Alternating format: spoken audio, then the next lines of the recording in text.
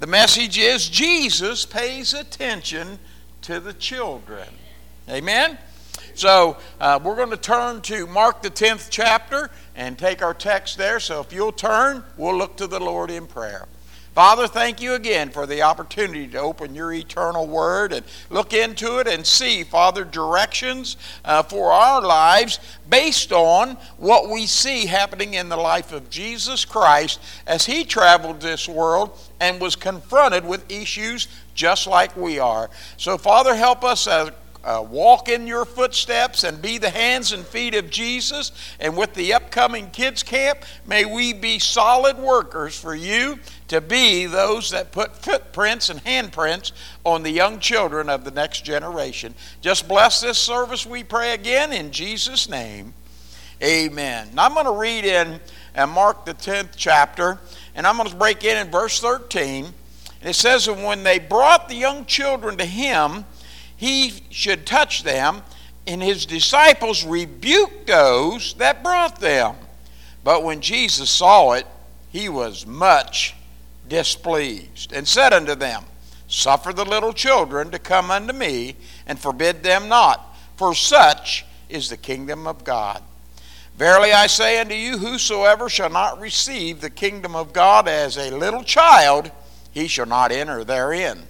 And he took them up in his arms, put his hands upon them, and blessed them." Amen? So as we look at this particular portion of Scriptures, very small, you'll find that in Matthew, he has almost identically word for word the same thoughts in Matthew 19, verses 13 to 15, and Luke also. In Luke's Gospel, it's Luke 18, verses 15 to 17. The only thing different in Luke's Gospel is the term in there includes infants. Amen? I don't know. When I say little children, that's a relative term. You know, when I think of little children, sometimes I'm talking to little children that are 12 years old. Sometimes I'm talking to them that are 4 years old. You know, so we have a wide gamut, if you would, of what little children can take in. But Luke says it even takes in infants. Now that to me means they're really small. Amen? So we want to know what Jesus was doing here at this particular time and how he reacted to what's going on. At the beginning of the 10th chapter of Mark, the real smart people of Jesus' day came to him with an opinion that they needed to settle an argument about on the topic of divorce. So they had just finished talking about divorce. They came and asked him about it. Moses gave them a writing of divorce. What do you think, Jesus? Well, only time they would ever ask him a question, as far as, and it says in verse 2, it was the Pharisees. The only time the Pharisees had a question was when they was trying to trap him. Try to catch him in his own words to condemn him or make him seen as a little bit smaller in the public's eye around him. But Jesus' opinion was for the adults to quit acting like children. Amen? Sometimes we just need to get the adults to act like adults. We'll let the children be the children. And here the Pharisees, they were just trying to be children for some reason. Or they weren't trying to be children, but they were acting like children. Okay, this is just a rabbit trail for you about divorce. I can tell you right now, every divorce is caused by one thing: selfishness. Amen? You scratch it any way you want, it all boils down to that. Okay, now, back to the other children, not the adult children, the real children. Amen? Seemingly, everywhere Jesus went, the first thing he did in every setting, it seems like, was some type of either a miracle or a healing or something in that neighborhood that brought the crowds together. But in this particular situation, there's no speaking in none of the three Gospels that list this particular event of his life. There's no mention of a healing, no mention of a miracle. He was just on his way from Jordan across Judea He was probably headed to Jerusalem. That's the path he would have took. And of course, you're going to read later into the Gospels and find out why he was headed there. Again, it was probably for another festival, usually Passover. And that's where he was headed. But in our text, the word miracle or healings, not even in it. And that's something. They're bringing these, if you would, little children to Jesus. And when they brought him to him, all they wanted him to do was touch them. That's what the Scripture says. Isn't that something? That's what I always tell Valor. Isn't that something? Well, the whole point of this gathering, if you would, that they come in, was that when I think of Jesus, and when I see of these several things that come to my mind for a gathering there, most of us would probably think the first thing is for healing. Why would you touch if it wasn't for healing or guidance or something? And we talk about the healings he did. We can go into leprosy. We can go into handicap. We can go into cripple. We can go into disease, the impaired in vision, hearing, speech. What did it take to heal all that for Jesus? A touch. All he had to do. Even a woman that had an issue of blood, she just touched the hem of his garment. He didn't even touch her. She touched him, and healing went forth. Of course, that's a whole other subject. But when we see these things, they're not even mentioned in this particular text. When I think of the society of the first century that I've studied about a lot of things about Jesus' lifetime, for the most part, I don't want you to be mad at me because we've come a long way, baby. Women were pretty much second-class citizens. Amen. Now, I'm glad that you guys have your rights and you can stand up and smack us around and put us in our place. I understand that. And the reason in the first century that the women were kind of treated as, if you would, second-class citizens, for the most part, they was what we used to tease about, barefoot and pregnant for most of their childbearing years. Amen? I know, I think sometimes of Solomon with 300 wives and 700 concubines. I don't even think he had so many children he probably didn't even know their names. That's kind of out of control, if you would. But here we have women and children, if you would, kind of left to the kitchen and raising the kids and in the shadows. And so the men didn't really even seem to be interested in the public of what was the position of the children should be when they come together in places like this. They probably thought Jesus should be, if you would, out front, teaching, leading, answering questions and all that, and the children would be a hindrance to that kind of setting or that kind of teaching situation. But that's not Jesus' idea of how to interact with children. Many of Jesus' healings of all kinds were on children. There are even several biblical instances when he raised children from the dead. How about that stuff? But the disciples on this occasion thought that the children were just going to be a distraction as to what the business of the day should be, and therefore they might be a bother to Jesus as he was teaching what verse 1 says he was teaching on in this particular crowd. So here in verse 13, notice the disciples didn't rebuke the children, but rather those that brought the children. Amen? So there's a difference in that. It's the one thing I speak about a lot of times, and they speak rough to adults. It's something else to rebuke an innocent child, but it's something whole different when you rebuke an elder or an older person that's bringing them. And of course, it would be a real catastrophe for you to rebuke what Luke was calling infants. Amen? Discipline's one thing, but a rebuke is totally different. Now, if we try to read into anything of anyone's motive into this, whether it was those that were bringing the kids or the disciples that were trying to keep them away, it would just basically be speculation. It doesn't say a whole lot about why they did what they did, but in verse 14 it starts out with, but. What's that mean? On the other hand, Jesus doesn't care about the reasoning behind their actions or why they rebuked them.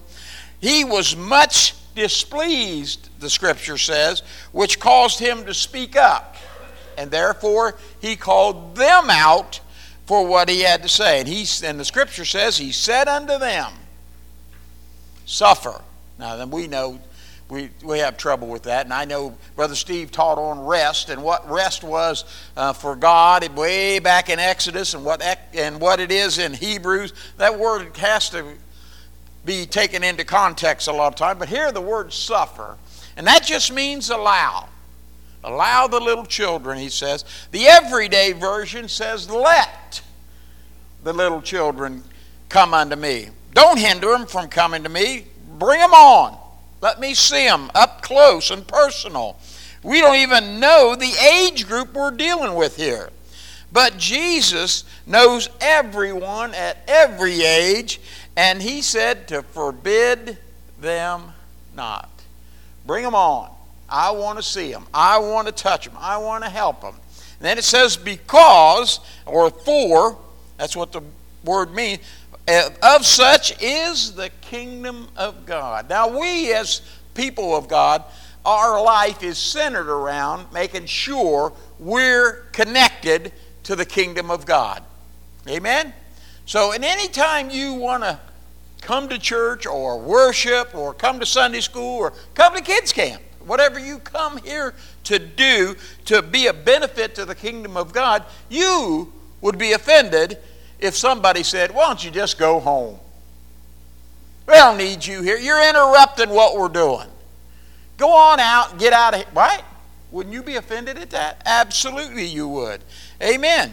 We adults want to be able to put our finger on the truth because our goal in life is to do everything we can for the kingdom of God.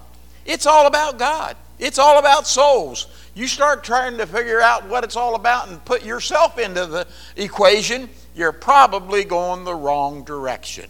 Amen? So we need to just make sure that what we do for the kingdom of God is what Jesus would have us to do. Amen? So here we see in verse number 15, and if you have a red letter Bible in front of you and you read that, you'll know Jesus is speaking here. And you might want to study several other places in your Bible in the red letters and see what he meant in your Bible and what Jesus is quoted as saying. He says, verily I say unto you. Let's ponder on verily I say unto you, because he's probably at that point giving us one of those fingers and letting us know, I need your attention on this issue right now. Amen? Now, it's a red letter edition, and you want to study that particular phrase in your Bible in the four Gospels, Matthew, Mark, Luke, and John. How many times do you think in those four Gospels Jesus said, verily I say unto you? Anybody want to take a guess? Well, that's okay. I don't want anybody to be embarrassed by coming up short or even exaggerating. 76 times. Did you ever think about that?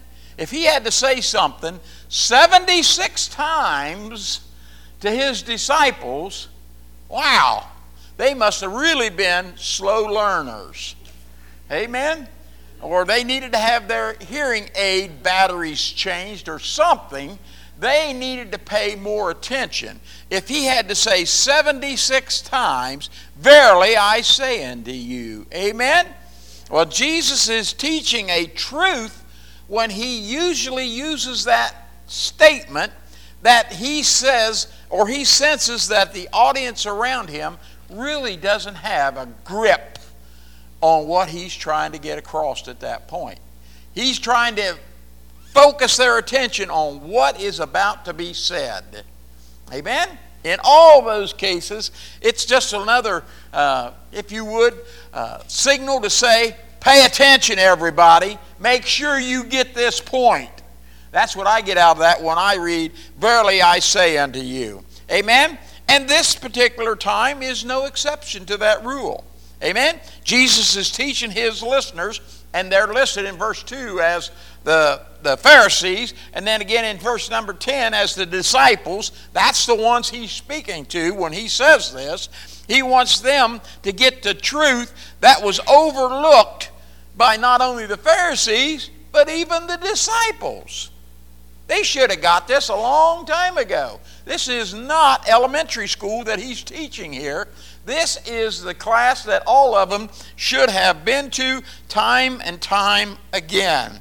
And then we know that whosoever, it says that whosoever, that's everyone there. And it includes us. It should take us in, as we read later on this, shall not receive the kingdom as a little child, he shall not enter therein. Wow, that's a pretty strong statement. We want to enter into his kingdom. All these people, I'm telling you, the Pharisees, the disciples, they didn't know much about the kingdom of God because they hadn't seen it yet. It hadn't come yet because Christ hadn't gone to the cross yet. But he had taught so much on the kingdom, they were, if you would, sitting on the edge of their seat, waiting for him to say, okay, the door's open now, come on in. They knew that the kingdom meant much to Jesus, and in their heart, it made sense that they needed to have some kind of a grip on what this kingdom meant to them. Amen? Well, in all these things we talk about, if the children are the one or the example of what it takes to be in the kingdom of God, we need to talk about some of the things that help the children get in. Thursday night, we spoke about humility. Amen? A little bit, not the whole message, but humility. And we found that if we humble ourselves, God will exalt us in due time. We spoke on due time Thursday night. Well, the principle applies here. The only way to get in the kingdom of God is humbly. That's the only way. You can't go in flipping your suspenders and bragging on how good a person you are and knowing what you know and quoting all the Bible you do and you're smarter than Jesus and all the rest of us. Amen. That won't get you in the door very far when it comes to the kingdom of God. It has to be humble. That principle applies here. The only way that we can get into the kingdom of God is humble our hearts and say, we messed it up. Our life is a disaster compared to what it can be if we'll just allow the kingdom of God to operate in our lives. Amen? We just got to be like a little child. Amen? Whether you want to think of an infant or whether you want to say maybe even older. Even some of those that run around and yell a lot in the church building. That's okay. Let them yell. They're going to learn that God can touch their hearts and help them to be what they need to be for Christ. Amen? I knew all I'm reading, humility, is even through Jesus, didn't even say the word humble or humility when he talks that you got to be like a little child. He didn't say you got to be like humble like a little child. He didn't even say you have to have the faith as a little child. He says you just got to be like a little child. Amen. We can put in the characteristics that go with that, knowing what the kingdom of God is, knowing what little children are, and how the two can meet in the middle to make the connection that we need to make to be in the kingdom of God. Common sense goes a long way, and a little bit of Bible study will let us know that the characteristic is important in our transition into the kingdom of God. Amen? Most know-it-alls, you ever met a know-it-all? I've met a few of them. They don't have time for the kingdom of God. They're so busy doing their thing, so busy running their affairs, so busy doing whatever else is going on around them. They don't have time for the church or the kingdom of God. They're busy building up their own self. But we understand one other thing about the characteristics of children. Of a little child, that's referring to the kingdom. is that little child has a lot of love in them. Did you ever notice that? How many of you got a hug this morning from Isabel? There you go. Amen? So we all got our hugs and we all welcomed her back. Why? Well, we missed her. Amen. We want her to know we missed her. Well, guess what? God missed you before you came to the kingdom of God. And when you came to the kingdom of God, He wanted to give you a hug. Amen? He wanted to be touched. He wanted to touch you the same way Jesus wanted to touch these little children. In verse number 16, it says He took them up in His arms. What does that describe? A hug. Amen. An embrace. Amen. He wanted to do something. It was a warm welcome to them. He wanted them to know He cares for them. He didn't want whatever those old grumps in the crowd said. He didn't want that to affect the relationship He was having with the little children. Come to me. It's okay. Don't pay no attention to them old grumps out there that yell and scream and don't pay no attention to nothing. One thing little children will always respond to, and that's when you show them genuine love from your heart to their heart, and they know when you don't mean it. Amen? They know when you're a fake. They know. They're smart enough at a very early age to know who loves them and who don't. Amen. Now we're going to have the perfect time to show little children how genuine our love is next weekend in kids camp.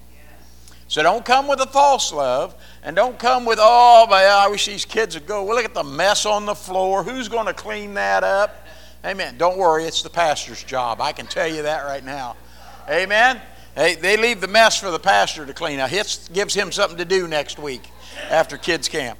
Amen. First off, if you're going to have genuine love, you better smile. Yes. That shows them, that breaks the ice for them to know that you're loved and you want them to be here. Amen? Use a tone in your voice that's warm and inviting. Not, hey, what are you doing? Where are you going? What's that? No. Let them know you're glad they're here. We need to greet them on their level. For the most part, I get a good response from every kid by either a smile and a high five or a fist bump. They know what that means. Amen. You don't have to yell at them or scream at them or tell them what they're supposed to be doing. Amen. Be ready to answer the questions they have. They're going to have plenty of questions. Where am I supposed to be? Amen. If you don't know where they're supposed to be, say, just a minute, I'll find out and I'll get back with you. But we're going to get you where you're supposed to be. That's okay. Amen. So don't act like you're the know-it-all and say, you ain't supposed to be here. I know that, so go find somebody else to bug. Amen. Don't try to snow them either. If you don't know where they're supposed to be, don't say, well, I guess you're in that class. They don't want to hear that. They want to know where they're supposed to be. Amen? And if you don't know, ask. Somebody will know where they're supposed to be. Amen? I think that it was what Jesus did when He puts His hands on them. He did it gently, lovingly, and it wasn't in any way that they could figure out was threatening when He touched them. Amen? Because the Scripture said, and then He blessed them. Now, I don't know what you read into that He blessed them, but that's what Jesus did when He laid His hands on the little children. That they might come in the form of a helping hand. It may come in the form of helping with a craft. It may come in the form of helping them get a drink if they're thirsty. It may be a help in helping them get a napkin if they got pizza all over their fingers and grease and sauce or whatever. They may need to go to the bathroom and don't know where it's at. Hey, you could just be one that blesses them and shows them where the bathroom is. Amen. For the most part, they should be old enough and big enough in the group we're going to have to go by themselves. You don't need to go in with them. Just show them where to go. They'll figure it out from there. But by all means, suffer the little children to come. Allow it. Try to encourage it. Bring it on. We need more little children. If they're important enough to Jesus to get His attention, maybe they should be important enough to us for us to give them our attention also. Amen. And remember, Jesus never said it'd be easy, just worth it. Now that's not the end, so don't look at the clock. That's just in the midst here. Amen. That's just showing you where we're what I wanted you to know about the little children. Amen. All right.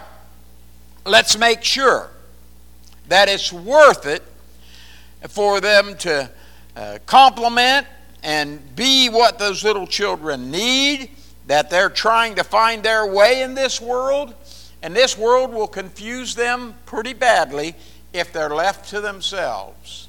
We need to not only help them through this world, but we need to help them make plans for the next world. Amen? So when you come to kids camp, and when those kids think back on kids camp at Faith Christian Fellowship, they might say, they brought me to Jesus and He touched me. Amen? Now, I have heard testimony of I don't know how many. Of course, I have been involved in kids camp for about 4 decades. One level or another, not always the pastor, but a teacher or something, craft maker or some kind. We've made, you can just name a craft, and we've about made it over those years that we've been in kids camp. There are people that are adults, married, and have children that tell us about their experience at kids camp. I personally even have my own experiences of when I went to Vacation Bible School back when I was a little fella.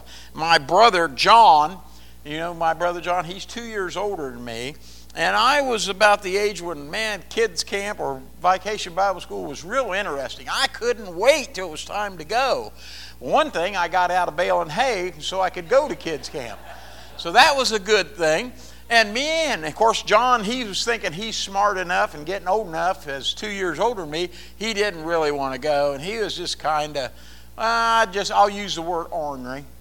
And so they asked us all to write a letter about what we thought kids camp or Vacation Bible School was about. And he wrote a letter and all this, and it didn't amount to nothing. And then he signed it, Johnny. And he meant to write Johnny Angel, but he spelled it wrong and wrote Johnny Angle.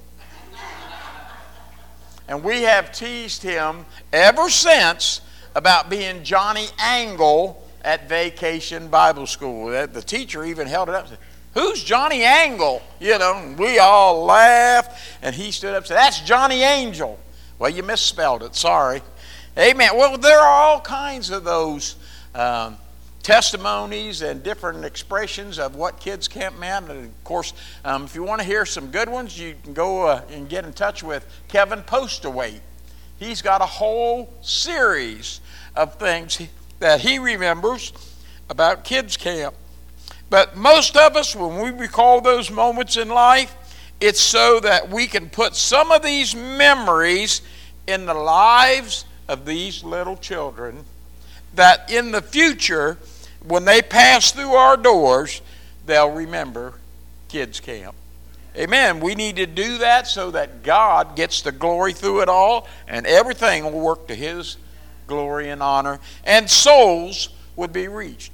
We have reached children in kids camp that went home and brought the parents back to church and have now got, if you would, a relationship with Christ or a connection to the kingdom of God through their children. Amen. I've often said, if you want to reach a parent, try going through the children. That'll work, because they love their children more than we do, even though we love them enough that we want to see them in the kingdom of God.